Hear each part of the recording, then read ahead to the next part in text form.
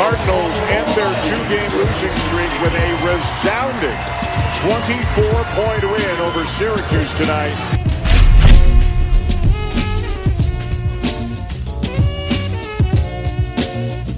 Welcome to the Syracuse Basketball Podcast. How's that? Syracuse is 1-5 over its last 6, and that's all you need to know. The season has really just hit a tailspin downward, and watching those first 5 minutes against Louisville, the 5 turnovers, Sidibe again just hopping on somebody's back, chasing an offensive rebound. It was much of the same that we've seen throughout this awful stretch recently, but add in those turnovers that Joe Girard was throwing away, and it really looked like this one was going to be the night where things finally went off the rails for the season, and we are there. 1-5, as I said, a blowout loss at Louisville.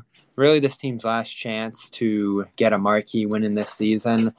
As much as I've been happy and excited about the proposition of an open ACC, I don't see a big run in them the way they're playing now. Those tendencies that they've shown have exacerbated late in the season. And here we are with a team that's on the verge of falling the 500 on the season again, much like where they were earlier this year. Here we are. Is 1-5 over the last 1-5 over the last 6 games? That's good, right? Oh, it's not. Oh, my bad. Yeah, we were going to bring a kindergartner on the show tonight to see if they could point to the zone and see where Syracuse is going wrong and see if they could do it better than Synergy. But we couldn't find a kindergartner for the show tonight, so it's just me and Bobby. We're going to bring on Jake. Is it Weingarten? Yep. Is that how you say it, Bobby? Uh-huh. We're going to bring him on at the end of the show. We're going to get into it. But, as you mentioned, Bobby, Syracuse 1-5 over the last 6 games.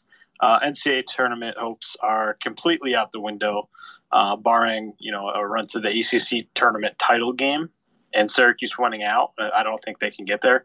They're probably in a position where they're going to have to win the ACC tournament. And, I don't think we've seen anything out of Syracuse that would suggest they can do that. So it's looking like an NIT year. I really don't see a scenario in which we haven't seen anything out of Syracuse that would, suggest, at least in my opinion, that, they can win the ACC tournament or make a run there. They haven't really been, other than the Florida State game, they haven't been totally competitive. I mean, the Duke game at home somewhat, but just against better opponents this year. I think I do kind of agree with Jim that they're just not that good, and it's not for a lack of effort. It's not for a lack of will or anything like that, but they're just not that good this year. And it's been tough sledding, especially over the last 6. All right, let's do agree, disagree when it comes to those 13 minutes of, at times, a little unhinged rants from Jim Boeheim, but overall, not out of line with how this team's played this year. I think a lot of truth came early in that press conference, and then once he made the mistake that Ken Pom was us, I guess it was us who he was referring to in that press conference. I've written a little bit about the Synergy defensive stats earlier in the season, and I heard him mention it after the Virginia Tech game. And now this time it was John, of course, who took another look at the defense. Similarly bad stats, especially at the top of the zone for Girard and Buddy Boeheim. We know it's difficult. It's not exact. We're not saying that this is the end-all, be-all of who's to blame for the defense. There's problems up and down this thing. But I don't think there's any doubt at all that the guards have been a big problem when it comes to rotations from Buddy Boeheim's standpoint. As Kevin's talked about over and over again, as we've shown on film, Joe Girard gambles like crazy. So the steal numbers are great on him. The positioning, not as great. And these guys, we saw it against Louisville, get pulled into that center area, and they're not quick enough or long enough to get back out to shooters. So you pretty much had David Johnson and other, creators for Louisville just tossing the ball to the bottom from there quite a bit to Johnson and to the top of the zone for Sutton and others who just shot right over it. And the defense just all out collapsed in that second half. I think at its worst, it was a 36-16 run that Louisville went on there. And this game was over by pretty much 32 minutes in. And I like the way you worded that. There's a lot to pick at with the defense up and down. I think all across the board, everybody. Where it's a bad look for Boeheim and the presser is, and again, there was a lot of truth. I think he did speak a lot of truth, and I did. the one thing that I do like about Jim Boeheim is that he's blunt, and you don't really have to wonder where you don't really have to wonder if he's saying things for the sake of saying things or getting into coach speak. He does like we didn't make shots. He does that thing, but he's genuinely honest. He's very open in his assessment, and he's not afraid to tell you about that. So that's one thing I've come to appreciate about Jim, whereas other coaches, they might be protecting a player, they might be, protecting an interest or not being totally honest. So, I mean, that's one thing I do, I've come to appreciate about Jim. But the thing where it becomes a bad look is where he says KenPom and it's synergy. And it kind of shows that he's not looking at this stuff. We know he doesn't look at the net. He said as much in the ACC coaches teleconferences that he doesn't look at net. He doesn't look at any of that. He doesn't read anything. That's what he says. So I think it does, at least from our, cohort, like people in our age, the 20s, 30s, younger crowd, it does kind of strike as a little bit out of touch. So I think that's where it becomes a bad look. And of course, going on and mentioning the thing about the kindergartner and all that.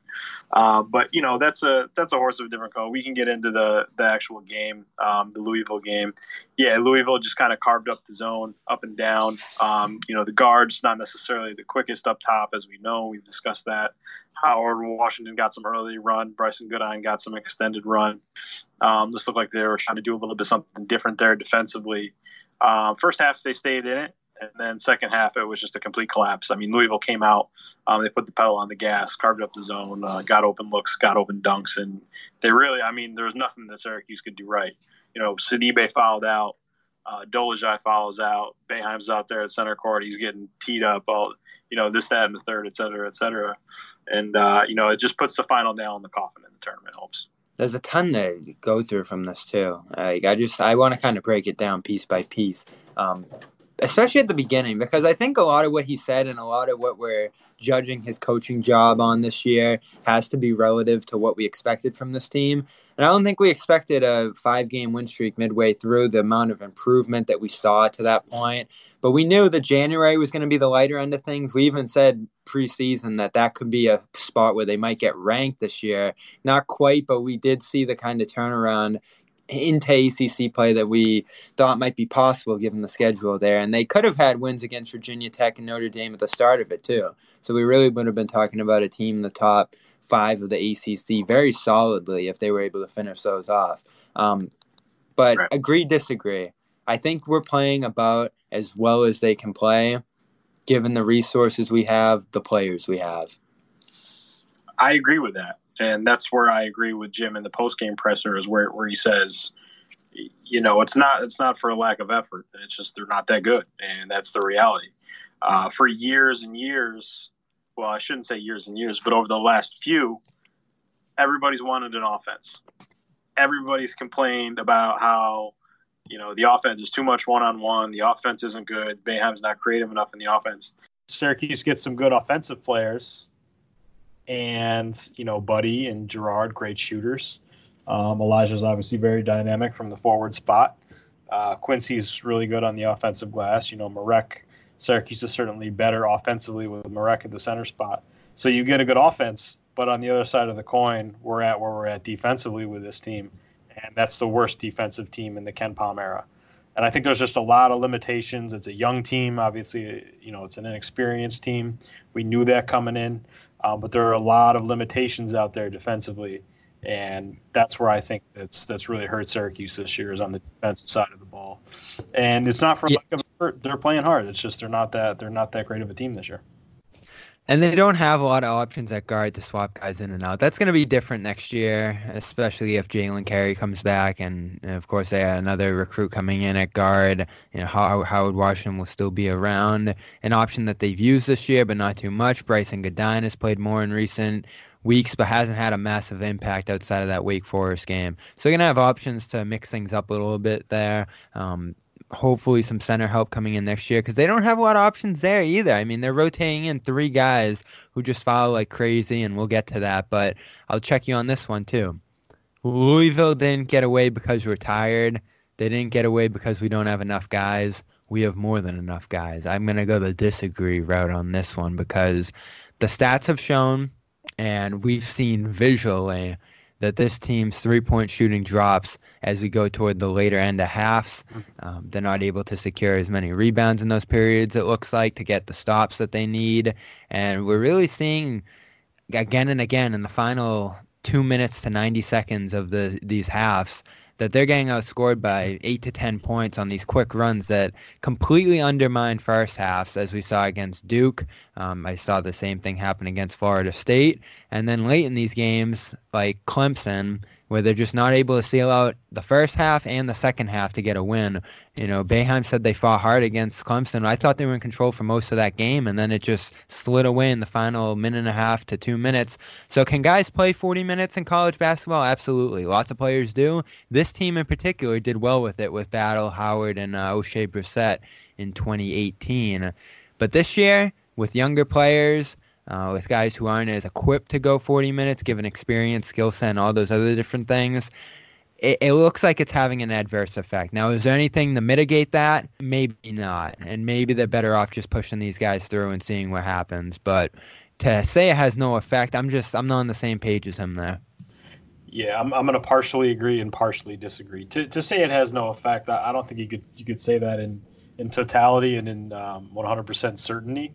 I think that guys individually, they don't think they're tired, or they might know that they're tired during a timeout. They might notice it, but they're just, when you're on the court, you're going to play through it. You don't think you're tired. So maybe that's where that stems from. To Boeheim's point, you do get extended media timeouts. So there are a lot of breaks in between. You get the half in between. So some of these guys are certainly built to, withstand 40 minutes when you consider all the breaks in between. But as the stats have shown, Syracuse's shooting dips in the last 4 minutes of each half. And I think there is something to be said about that. Taking that point out, in the Louisville game, that wasn't necessarily so. Buddy Boeheim, he kind of found his rhythm towards the end of the first half. It looked like he was breaking out of that slump. Joe Girard knocked down a three as well. So in the Louisville game, not exactly, they sort of bucked that trend in the end of the first half. The second half, you just kind of throw that out the window. I mean, Louisville came out, they played great.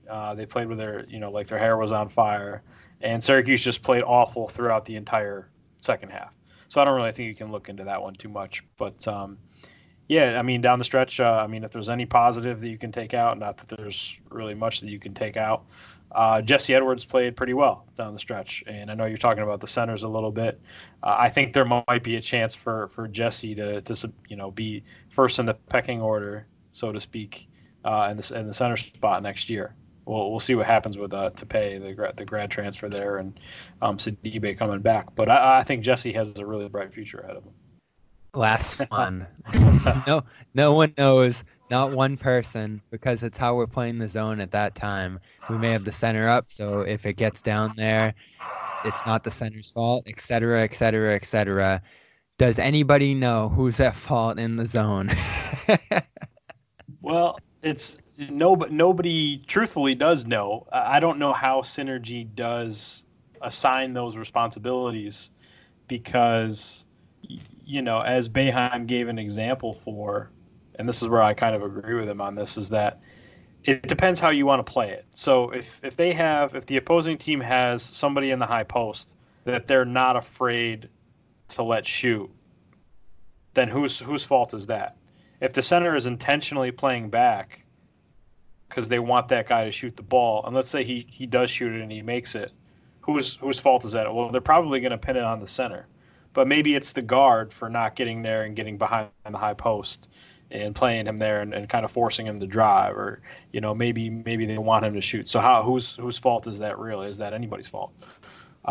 Conversely, on the other side, if they don't want him to be up and then he drives the center does come up and he passes down low, then it's kind of on the forwards. But who do they pin? Do they pin that on the center for coming up and kind of giving up the dump? But it's really on the forward. So within a zone, it's very hard to assign responsibilities for who's responsible for giving up which points.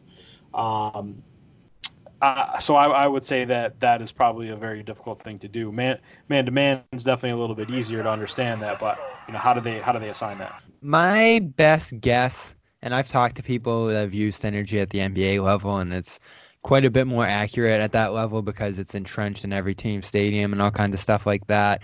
Of course, Syracuse does not make use of it from as far as I know, but they're still able to log these games through video, do the best they can to approximate closest defender. And that's basically how they're going to do these individual matchups, like who should have been guarding this person in this spot, depending on the play type. So really what you get out of the guards, I'd say, is who should have been defending this shot at this position on the floor. And it's much tougher with the zone because the forwards can come up and help on some of those.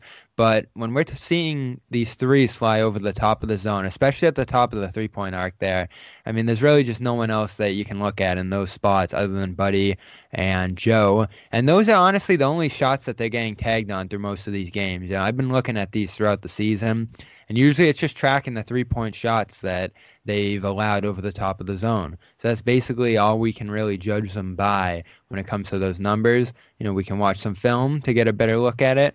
And all these different things are kind of just flavor for what's evident. And you know what? Who's to blame doesn't really matter because I'd say across the zone, other than maybe Marek and Quincy and Hughes on the wings there, because I think they do a decent job with help inside and out, everybody's to blame for this defense. It's really bad. We're going to get into the three big problems with this team that have just undermined them completely, but starting with the defense and ACC play. I mean, they're 8th in field goal percentage allowed. They're 14th in two-point shooting percentage allowed. They've given up the most three-point attempts and three-pointers allowed in the ACC, and they rank 8th in three-point percentage and 10th in points per game, of course, out of 15 teams. So it's not like teams are just beating them up efficiency-wise. They're just able to get second chance points, things like that, and get up enough shots over this team that they just break the defense's back and basically kill this team with volume. The Orange like to play a fast pace offensively, so there's going to be more possessions, stuff like that. And that doesn't bode well for the defense because, honestly, they just pile up threes, they pile up possessions, and efficiency-wise, they're good enough to take their second chances, hit the shots that they can outside and inside, and completely kill the Orange on defense. I mean, this is so much worse than 2017. We started this year comparing this to that 17 squad. That squad had size, they had interior presence, and they especially had perimeter defense when it came to Tyus Battle and Andrew White wasn't the worst defender in the world either. Gillen was a little undersized, but across the board they're undersized on this roster, whether it's in girth or length on the perimeter. Yeah, two quick things with the zone. I think one, when you play the 2-3, you want other teams to take threes. So Syracuse is going to give up a lot of threes regardless. If they're a good defensive team, bad defensive team, they're going to give up a lot of threes. Rebounding has always been an issue out of the zone, even in Syracuse's most athletic years. Just because, one, as everybody knows, there's no block out responsibilities within the zone. And if you're a perimeter player, it's a lot easier to run in and kind of fill in the gaps. In other words, you can run sort of right in between the center and the forward. They don't do that a lot, though. They don't. I've seen it more recently, but this year they really haven't done that. Yeah, and some teams might want to have their guys back to prevent the transition. So you don't want to have your guards necessarily running in there all the time and going for rebounds if you want to protect the break. But what I will say is this defense is historically bad. It is the worst in the KenPom era, as mentioned. And this is actually KenPom, not Synergy. It is the worst in the KenPom era. It is the worst in the KenPom era. Even in that 2017 team, they were ranked 119th in the country in defensive efficiency. This year's team's fallen all the way to 139. So that's the worst. At least it might be the worst in the Jim Boeheim era, frankly. But KenPom only goes back to 2002, so it's at least the worst in the KenPom era. And as you've discussed, there's problems up and down. The guards not as quick. Quincy has gotten better within the zone, but a lot of times he was out of place.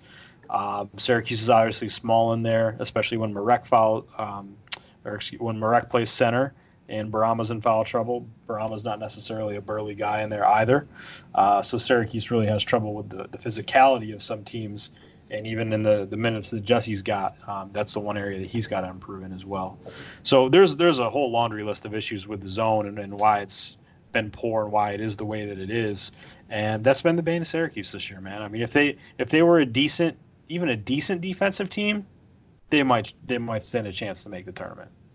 So the defense is a big issue. My number 2 issue on this team, and this is where I really give the coaching staff some leeway here, because I honestly have no way of thinking that they haven't pressed this over and over again and it's just not getting through to the guys there.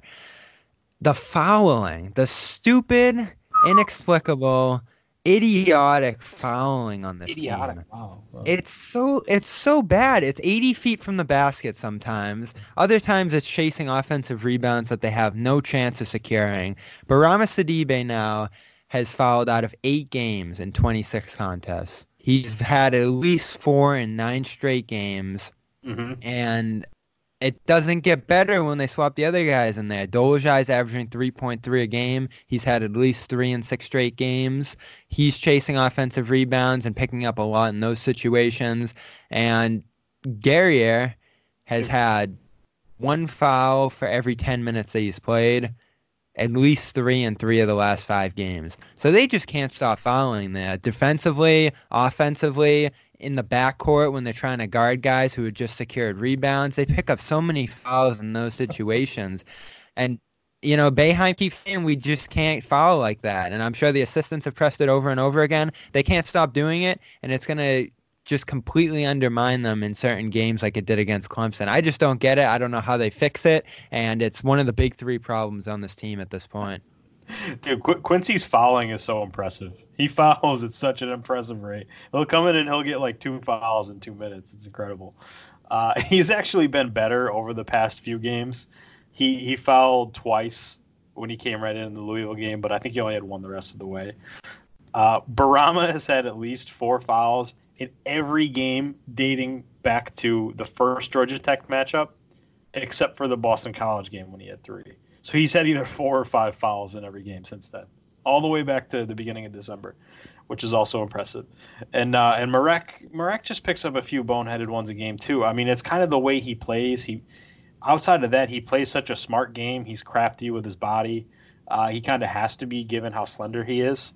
But sometimes, man, with those like you said, 80 feet from the basket, he's fouling there. He's going after a ball that really he shouldn't be going after. Or it's just an over-the-back play where a guy has clear box-out position. And he's just trying to go right up, lean over the guy, and get the ball. You're not going to do that.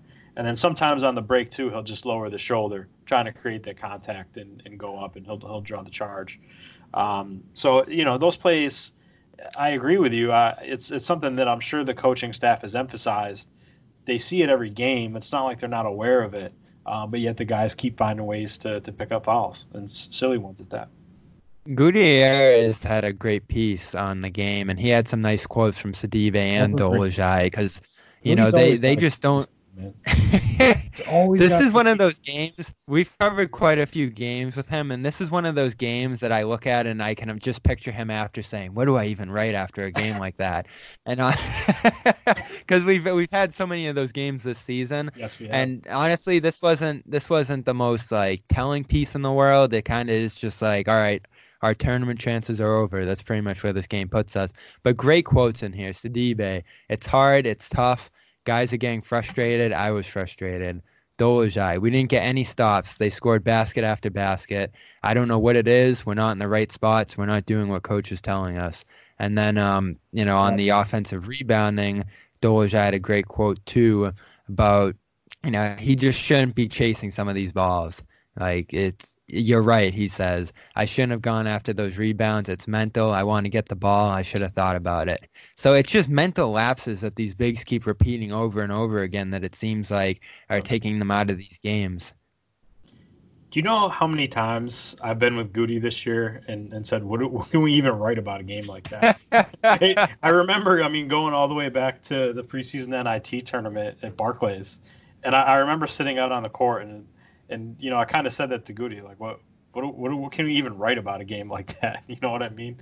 And that's been the case all year. Like the Duke game, I'm like, what do I even write? Like I interviewed Jesse and got the piece up on Jesse just because it's just so hard to cover a team like this. And to your point, I mean, the fouls, it's just been mental lapses. It's just been, silly mistakes, and that adds up over the course of the game.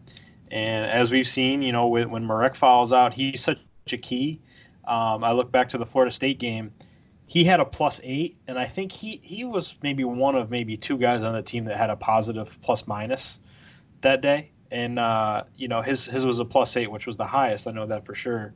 And when he went out in the first half with foul trouble, Florida State went on a 14-4 run. And I don't know what the record is off the top of my head, but when Dolezaj fouls out, Syracuse, more often than not, they lose. And, you can go back to the Clemson game as well. If they have him down the stretch, they probably win that game. And that could have changed a lot of things for the season, because if you go back to that Clemson game and they win that, they were firmly on the bubble then. They probably, if they win that Clemson game, they're on the right side of that bubble. And then if they lose to Duke, it doesn't necessarily become, well, Syracuse has a lot of work to do. It's, okay, you lost one against Duke, but there are plenty of opportunities That's ahead. where this whole streak started. And Right. a lot of these trends have just persisted throughout it. So we're talking fouling, we're talking rebounding, we're talking defense. These are the three things that sunk the Syracuse team this year, and they are heading by all stretches of imagination to the NIT this year, where they don't know where they're going to play, which just adds to this season. We'll talk about that more another time. I do want to get into Georgia Tech and what we expect out of them later today. At the Carrier Dome, one of two remaining home games before we get into March, where they're going to be traveling quite a bit. So you talk about fatigue. That's going to start to build up going to Boston, Miami, and North Carolina for that ECC tournament. Real quick, though, I know you received a wine as a gift from one of our readers. Oh, man. This is a great story. This is like the coolest thing that's ever happened to me at Noons, and there's been a lot of cool things that have happened. So when the Dior news broke a couple Fridays ago, we had gotten the post up, and I was just getting home, so I wrote it, and we actually interviewed Dior at the Slam Summer Classic back in August. And I really didn't think he was going to come to Syracuse. I just saw he was there. I was there to get Andre Jackson, and we know how that turned out, so we don't need to rehash that there. But I was there for Andre, and Dior was there, and I was like, oh, well, Syracuse offered him, and I'll see what I can get from him. So I interviewed him, and he came out and he said, I like Syracuse. Boeheim and GMAC, they've been on me since 7th grade.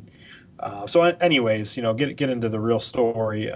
Getting that news up that Friday, one of our readers had commented and said, James, great news. Like, can I send you a bottle of wine?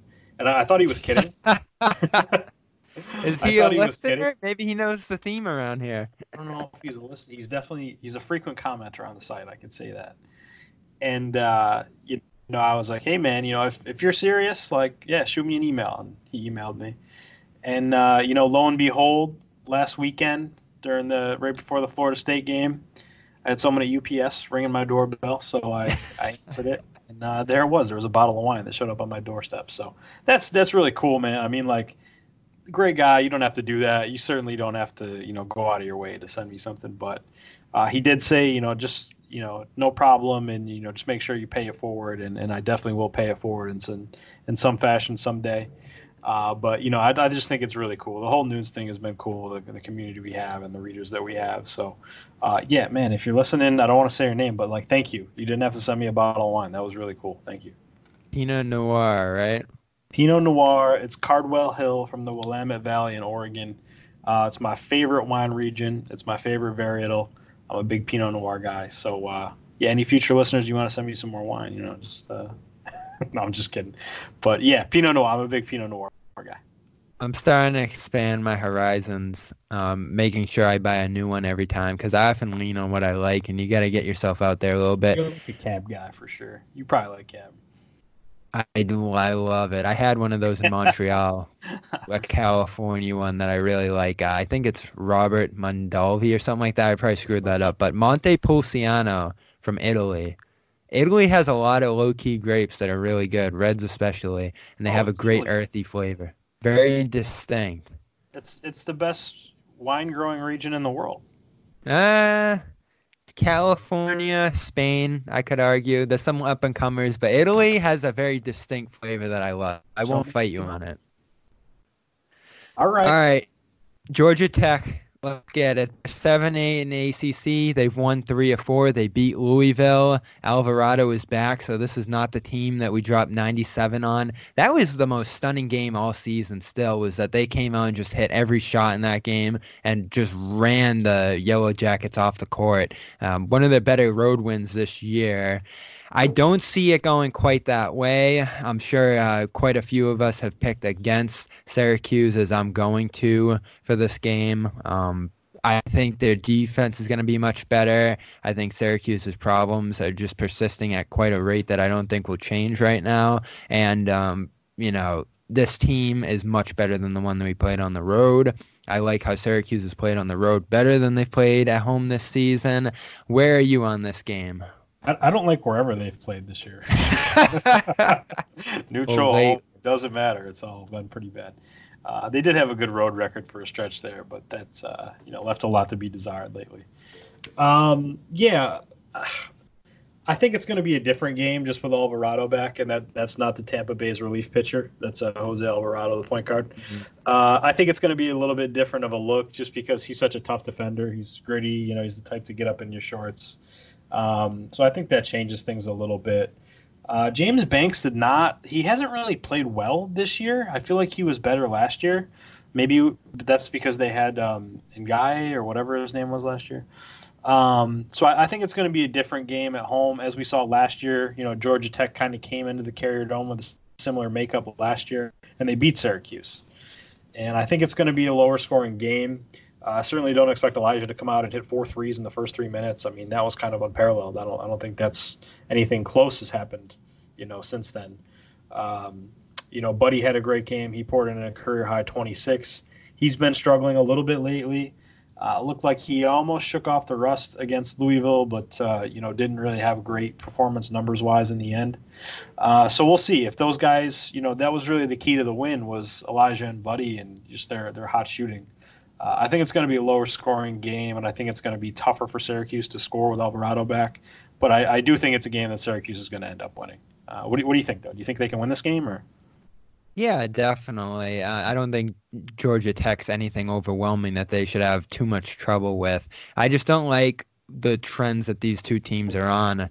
I mean, they've been amazing down there with DeVoe, their scoring guard, who has had a sensational season. I think he's 50, 40, 80 last time I checked for shooting from the field. So he's one of the best players in the ACC, period.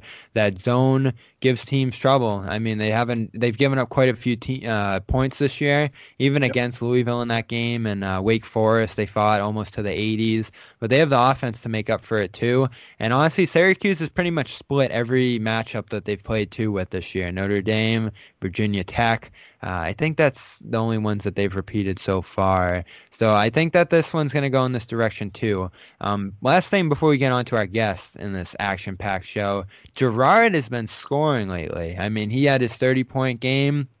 I think it was the second or third highest scoring game for a Syracuse freshman over this last 6-game stretch. He came out firing in some of the games that Buddy struggled in, including the Florida State game where Buddy went 0-7. So he's been picking up the slack for him and playing full games since Boeheim has sat Buddy for Bryson Godine to little effect, but I'm sure the readers will be happy who want to bench Buddy whenever he struggles. Girard, we know he gambles. We know defensively he struggles, and we know he takes some wild hero shots that feed the other team's transition game, especially in Florida State. Those are some devastating ones that he took. But he's given the team steady offense. So you leaning more on the positive or negative side? I'm a little negative because I need these guys to defend, but the scoring is nice. It's nice to see him finishing in the lane. He has definitely improved on that side of the ball. I like Joe Girard, man. I really do. I admire the confidence. I admire the grit. Kind of how he plays with a little bit of a chip on his shoulder. I lean a little bit negative, though, just because, yes, he did put up points the previous week, but he took 22 shots each night. That's a lot of shots. And granted, with Elijah out, I think against NC State, of course he should get his shots up. Him and Buddy, that would be the number 1 and the number 2 option, really, as, can throw Marek in there as well. But that's a lot of shots to get there. He does gamble in the zone a little bit. He's out of position sometimes. He overhelps sometimes. I don't know if that's a coaching thing and they want him doing that, but it does seem like he does gamble a lot out there. So I lean more towards the negative side, but I do admire Gerard's confidence. Any dude that pulls up 1-on-3 for 3 on a fast break has my vote though. So although I do vote negative, I do lean like towards the negative way. I do admire the confidence. I really do. Jake Weingarten is with us today. He's got the scoop on recruiting, not officiating, across the entire NCAA. And we have had a recruiting break in Syracuse. Dior Johnson has committed over these last few weeks while we've been apart, James. So let's get the scoop on him and some other potential recruits that could change the course of this program as we get into the 2020s a little bit here. Jake is next after this break. I accidentally called a 315 number. That'll get you. Yep. We are talking with Jake Weingarten, who I was telling James earlier that we've known each other for quite a while. You were interested in writing for Celtics blog a while back. I remember passing on the word to Jeff and them, and it just didn't end up happening. But you, man, have been putting in work these last couple of years on the recruiting trail.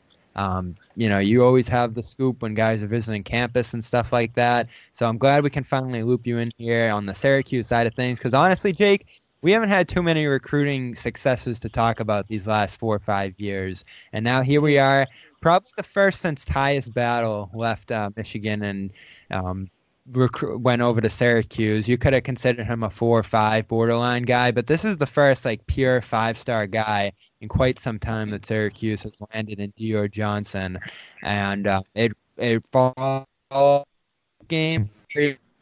It's quite in advance of his eventual high school graduation and moving on to college. So some people are a little bit wary about that, but either way, getting a guy of that status is ginormous for this program.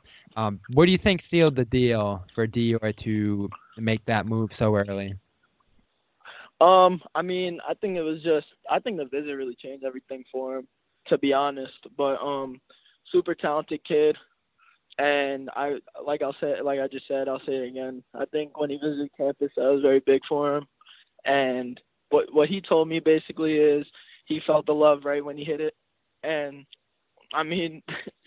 like I said, that visit was big. And the fact that, he went to a game like Duke and, he played for the City Rocks, so have such big ties. And besides that, Coach Boeheim and McNamara have been on him since 7th grade. And if you know Dior, his recruitment has been a big one since he was in the 7th grade. So, winning that recruiting battle was huge. But, they did have a little bit of advantage in my end. People always saw him as kind of a Syracuse lock. He did have some blue blood offers, I believe, that was under the radar. But, 7th grade, and you play for City Rocks, which Coach McNamara has ties to, it kind of makes sense. And Boeheim actually made a little comment to Dior when he seen him, saying, I've coached several point guards, and, you're probably one of the best ones. So, that's a pretty big deal. And that kind of stuff stands out to a point guard. So, and there's Jim Boeheim. He's considered a legend by many, maybe not by some, but I see him. I see him. It depends on the game. Depends who you ask. I see him as a very high caliber coach. I covered Buddy when he was in high school, and he just comes from an amazing background. So Dior kind of relates to that. Dior is a very family-oriented guy as far as teammates and who he surrounds himself with. And I think being close to home and being able to play at the highest level in the Conference of Champions and in the ACC, what is there to turn down, really? Amazing program, legendary program, and you're close to home. So that's something to really turn down, Yeah, we've seen Syracuse recruit the City Rocks guys before, obviously, very close in proximity. Dior, a former City Rocks guy, currently playing out in California, started running with Strive for Greatness last summer. But, Jake, given how everything's unfolded now where he is, kind of under LeBron's wing out there, and some of the blue blood offers that he had, are you surprised that he committed to Syracuse, and are you surprised that he committed this early? No, I'm not really surprised. I believe I'm the first media member to know. I started I started covering Dior when he was late 6th grade, early 7th grade, when he was back to Socrates. So, I mean, Dior called me about a week before or right after the visit and said, I think I'm feeling this. Like, I think this is where I want to go. And something like that doesn't really surprise me. Dior made a comment the other day, I don't want to be with the Blue Bloods. I want to beat them. And something like that. He's a competitor. And the fact that, he'll be able to compete against a Duke and a North Carolina, depending on Kentucky, I mean, that kind of stuff is that reads Dior Johnson. That's what he is. So he's a competitor. He's a dog. And, I mean, I'm not surprised. And I think that depending on I don't really know what the future holds, but I really think he wants to play at Syracuse for a year at least. This is the comment that drove everybody crazy in a good way. When he committed, he said he's going to bring other people with him. There were quite a few recruits in the house that night. I think most prominently among them was Cruz, and I'm interested to see if he's able to follow up on that and what kind of work he's going to do. He has quite a bit of time. He's a class of 2022 guy before he gets here, but who do you think are potential guys that he could bring along and who have interest in Syracuse right now? Honestly, Zion Cruz is the name. I mean, he's an East Coaster. Him and Dior have been going back and forth at Hoop Group and, all those camps for the past few years since they've been in middle school. And I think that's the main guy. And there's been guys that, I've seen Dior been quote tweeting a lot of guys as Syracuse has mentioned with them. Dior's on him hard. I think that he might be able to snag another 5-star. East Coast guys, Justice Williams, Jalen Duran. He might be able to target some of these guys that, are closer to Syracuse and that, have an offer from Syracuse. But, hearing from a fellow 5-star, especially someone with Dior's caliber, that, Syracuse might be a good move, then, that's something they're going to look into. And I think that's kind of the good thing about him committing early is if he does opt to play at Syracuse, he could pick who's around him, and he has all the time in the world to do that. He's heading into his junior year, and that's a prime year when it comes to recruiting. So, we'll see what he can get done. But I believe if he stays, I think a bunch of guys can come join him. Now, Jake, I don't know if you've picked up on this, but Syracuse fans can be a pretty sensitive and insecure bunch at times. And I think Syracuse fans are still a little hurt over the Darius Baisley situation. And they think Dior, and they know 2022 is far off, and there's a lot that could change between now and then.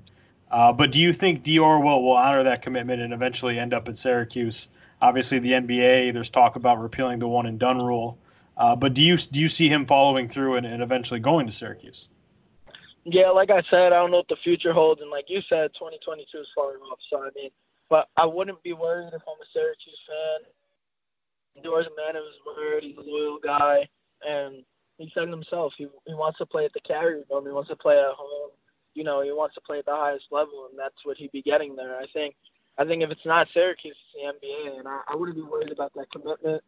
I just really think it all depends on the NBA rule and all that kind of stuff, because where it stands now, if that rule isn't changed, he's a lottery pick. So, it really all depends on that rule. But as far as colleges, I think he's all Syracuse. The biggest talk in the NBA is that Heat pick in 2021 because it's changed hands 3 or 4 times now, and everybody thinks that could be the year that one and done is repealed. I've heard that that's a little optimistic on that end of things, and judging by the fact that both the ACC and NCAA say they're going to talk about things before we actually see any movement, I'd gear on the longer end of that thing. Maybe 2022 will be the year. 2023 would be more ideal with this Dior situation. I don't think we can know when one and done is going to be repealed, but you say this guy is absolutely a lottery pick, even if he came out of high school. He is that high level of a player, huh? Mm-hmm. Yeah, I've seen him play so many times, and his vision on the floor. He knows everything before it's going to happen. Such a quick guard. He's an athlete, obviously. My favorite part of his game is his ability to drive to the rim, and he doesn't really care who's in front of him. It could be Imani Bates in front of him. and that doesn't intimidate him. So he's, like I said, he's a dog on the floor, and he's just such a great player, and he'd be perfect in the ACC. Last question from my end is, we know Dior is obviously playing out in California now, and we know that, he's from Kingston. He's got a lot of East Coast ties, but is there anybody from the West Coast that would be interested in coming to Syracuse, or does he have any ties in the West Coast, or is that a situation that could play out? Well, Dior has his ties out there right now. Maybe this is very, very unlikely, but I was always thinking of the scenario. Could he bring Bronny? But I mean, that would obviously never happen. But I Bronny's do think tweeting out Duke pictures and stuff. Now that Dior's at Syracuse, committed to Syracuse, I think that more West Coast offers will start going out. And the thing I noticed is Boeheim doesn't really just throw offers out there. If he doesn't think they've got a shot at somebody, like you look at a guy like Kennedy Chandler, like offered him, went to see him and brought him in for an official. They didn't make the cut, but I think that was more of like depending on when he's coming in, and people still think there's a slight chance that he could move up a year. I doubt it happens. Like it's just rumors, but I mean Boeheim doesn't really just throw offers, and I think Dior will be like a little insider for. How would I word this? He's going to be a little insider for Boeheim, kind of get a peep of what guys want to be, interested or get intrigued from Syracuse. And I think we're going to, be another recruiter here. I'd definitely say that more West Coast offers will go out, Another guy is Amari Bailey, Sky Clark. These are all guys that are 5-stars that have ties to Dior. So I wouldn't be surprised if they started getting looked at by Syracuse. But Dior's only been in the West Coast for less than a year, so I think the focus will, like I said, will be on Zion Cruz and guys in the 21 class as well. So I think that's what it'll be. There's nothing Jim Boeheim and LeBron James are like this now. 2 fingers crossed. That is the future of the LeBron James dynasty. One more thing, Zion Cruz, he was up there at Syracuse for that Duke game. I saw both of them on the baseline there, or not the baseline, the sideline behind the scorer's table, just attracting a ton of attention. Patrick Tapé, the Columbia transfer, was there that night as well. It was just a massive night when it came to the recruits, and these are all guys that Syracuse could use to get back to that top echelon of college basketball. What would Zion Cruz bring to the Orange if he was to commit within the next year or so? I mean, he just like Dior, he'd bring that dog in him. I mean, he's from New Jersey, he's an East Coast guy.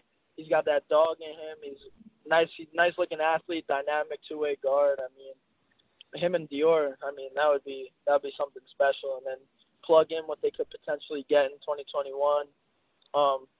Mac was there also, the 2021 kid. And I mean, they could build something special there. It's just all about keeping those kids that are from the East Coast, keeping them closer to Syracuse and, keeping that recruitment going. But, I mean, I think Jim Boeheim will figure it out.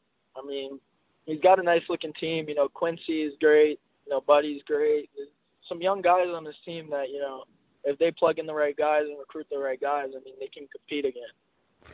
So, James, before we let Jake go, I'll throw this one at you because this is what everyone's thinking now. And, of course, it's valid because Jim Boeheim has been coaching 44 years now. By the time Dior arrives, it'll be 46. Buddy Boeheim will have graduated. What does this mean from a coaching perspective, you think? Because Dior has committed to Boeheim, of course, GMAC as well. We're not sure what the coaching succession plan is. I don't even think Boeheim has thought about it at this point after the Hopkins thing fell through. But what does this make you think when it comes to the coaching position for the 2022-23 season? One, that's a great setup by you. Two, I've always said, and I maintain that Jim Boeheim does not strike me as the kind of guy that's just going to walk away from this whole thing. That was even before the Dior commitment. I've always said that he was going to try to coach after Buddy left, and I think this is only more reason to stay around. So I think even after Buddy leaves, when you have a talent like that, perhaps even more to add, it's just going to give you more reason to want to stay and to continue to coach. So I think that Jim Boeheim's going to want to coach. Obviously, we don't know what can happen A lot can change even from now to next year, let alone a few years down the road. But barring something unforeseen, I think Jim Boeheim is going to want to stick around. Anything to add there, Jake? I mean, like I said before, it really all depends who they can recruit. I mean, if you got Dior by himself in 2022, is that intriguing enough for Boeheim, to say, let me give it one more year? And like you said, he hasn't really thought about any of that yet. So, I mean, he could go till 50 years. I mean, you never know, but I really do think it all depends. It all depends. He could go forever. Exactly. He could maybe even 60 years, but I mean, it really does all depend who Dior surround themselves with, because at this point, if Dior stays, that's their best chance at competing for a national championship in the next few years, is when that team comes around, when the 2021 kids and Woody Newton and the 2020 kids and the 2022 kids, when those kids, get to Syracuse, I think that's when it gets real, because having a 5-star on your team, even if it's one, and you never know who Dior is going to bring, that could make a big difference. How do you like this incoming class for Syracuse with Newton and the guard there? Kadary Richmond. Kadary Richmond, yeah. I mean, I've seen both of them play. I saw Kadary Richmond play about 5 times this season. The last time I saw him play was at the PSA showcase in December, and I was impressed. I mean, he wasn't on the floor that much, whether it was foul trouble or, Terrence Clark was just completely going off. And but I love Kadary Richmond. He scores the ball really well. Woody Newton scores the ball really well. He committed kind of early, in my opinion, but I like both of their games. I think they'll plug in really well with Buddy and Quincy and those guys, and I think next year will be a winning season for Syracuse. He is Jake Weingarten. I've been amazed watching him grow, and I'm wildly impressed with the work he continues to do at stockrisers.com. You can follow him at Jake Weingarten with a T. Jake, it was awesome to finally have you on a show, and of course you're on to another basketball game. Appreciate you guys. Thanks for having me. Thanks, Jake. That is some good stuff there today, and we are on to Saturday when Syracuse is going to play Georgia Tech. James, great show here, Power Pack show. Finally awesome to reunite here on the same page this week, and we will go again late next week. It's Georgia Tech, and then who's right after Georgia Tech next week?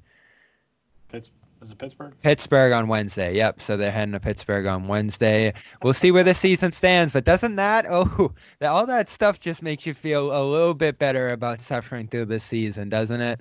Oh, you got something to look forward to. Potentially everybody back next year. We know that's probably not going to happen, but should be another bubble season perhaps next year. But yeah, certainly after this season, you got a little bit more to look forward to. Potentially everybody back next year, and you got recruits possibly more on the way into 2022. This fan base needed it, and hopefully they'll receive it in the end. 2022 is a long way off, but thanks to Jake, thanks to James Zuba by my side here. You can subscribe to Troy Nunes as an Absolute podcast here, John and Dan early in the week, and James and I later on next week. This is the Syracuse Basketball Podcast. I am Bobby Manning, and enjoy the game tonight. Signing off.